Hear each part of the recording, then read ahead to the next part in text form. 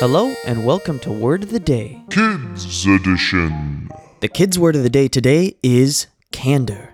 It's a noun spelled C-A-N-D-O-R. And that's the quality of being open and honest in expression. So, it means kind of when you talk, you are very honest and open. To use it in a sentence, here's Mr. Finn McCool. I am well known around the world for my candor. I always speak honestly and openly about all things, and I never lie. I am a person of candor. Thanks, Mr. Finn McCool. And in case you forgot, the kids' word of the day today is candor. It's spelled C-A-N-D-O-R. So try to use that word in front of your parents or your teachers, and I'll see you again tomorrow with a brand new word.